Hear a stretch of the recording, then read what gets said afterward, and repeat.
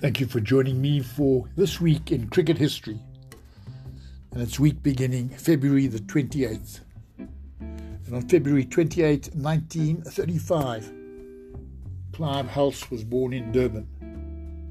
As a schoolboy, he was picked to play for Natal when only just 17, but had to wait 7 years before he sealed a regular place in the team.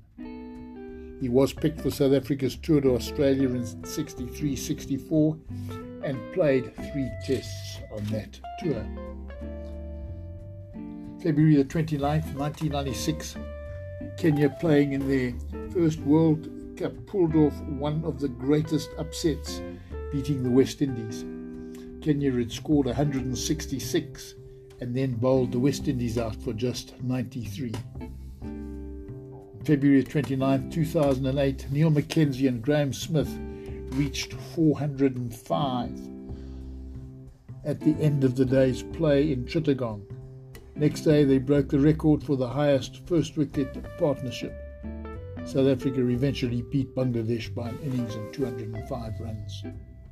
On March the 1st of 1958, Gary Sobers turned his maiden Test century into a stunning 365 not out, overtaking Len Hutton's record of 364.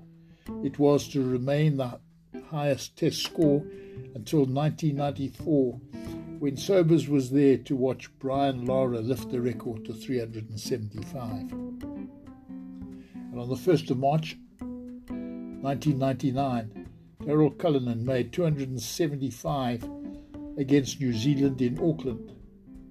South Africa scored 621 for 5 declared, but couldn't force victory thanks mainly to the longest duck in Test cricket, 101 minutes from Jeff Allott. And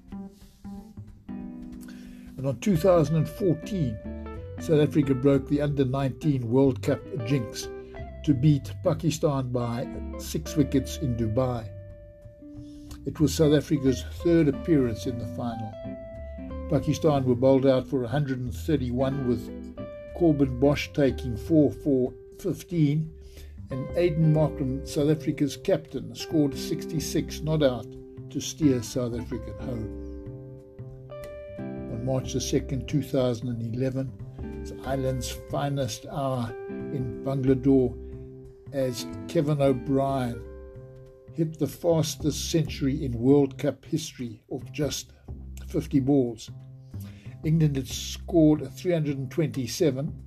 Ireland lost a wicket off the very first ball of the innings and were 106 for 4, and it was looking like it was all over when O'Brien entered and hit 16 fours and 6 sixes, scoring 113 in 63 balls. And the rest is history, as they say. On March the 2nd, 1997, Greg Blewett and Steve Waugh batted all day. The Aussies had started the day at 191 for 4 in reply to South Africa's 302. And the pair became the 10th pair to bat all day. Waugh got to 160 and Blewett 214. South Africa crumbled and went on to lose the match. March the 3rd, 2009.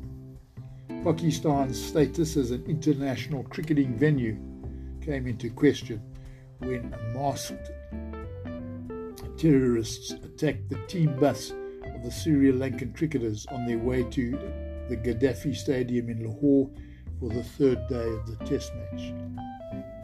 A number of cricketers were injured.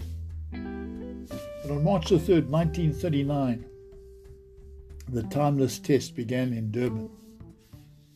It ended 11 days later, still unresolved, as England had to catch a train to get back to Cape Town to catch their bus home.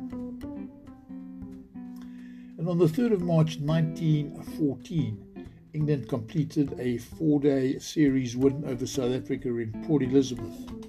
And this was the last Test for almost 7 years until England met Australia in Sydney on December the 17th, 1920.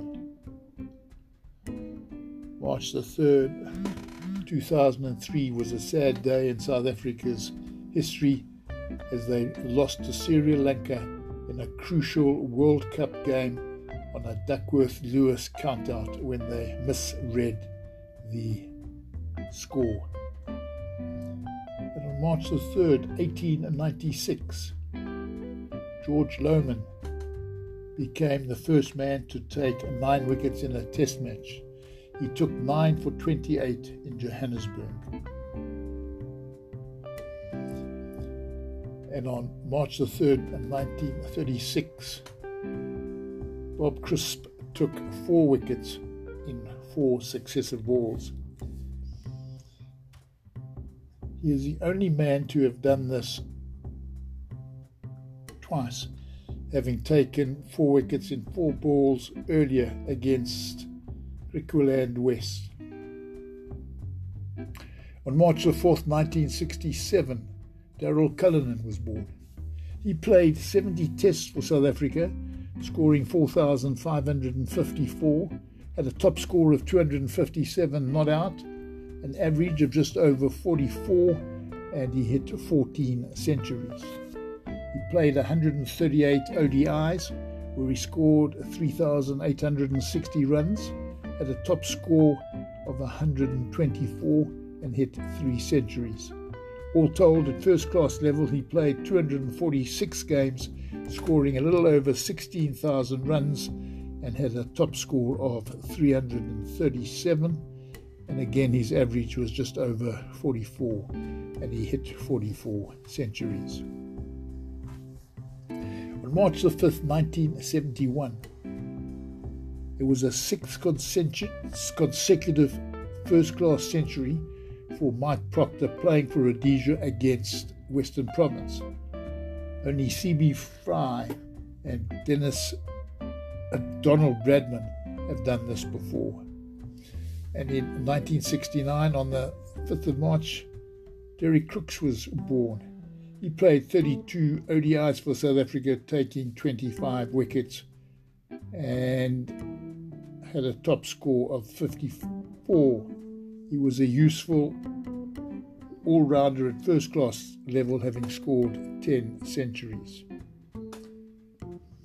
March the 6th, 1994, was the day Shane Warne lost the plot and threw all his toys out of the cot at the Wanderers.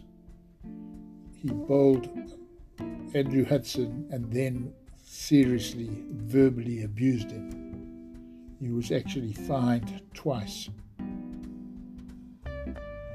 And on March the 6th, 2000, South Africa clinched a landmark victory in India, winning by an innings and becoming the first visiting side in 13 years to do so. Hansie Cronje's career appeared to be at its peak, but within a month he had been exposed for what he was. And in 1977, Nanti Hayward was born. He played 16 tests and took 54 wickets for South Africa. He also played 21 ODIs. He was a genuine quick bowler. And in 1933, Kim Elgee was born. He was a double international, having played 3 tests at cricket for South Africa against New Zealand in the 61-62 series, and then he'd played 8 times for Scotland as a centre in their rugby team. Thank you for listening. Have a wonderful day.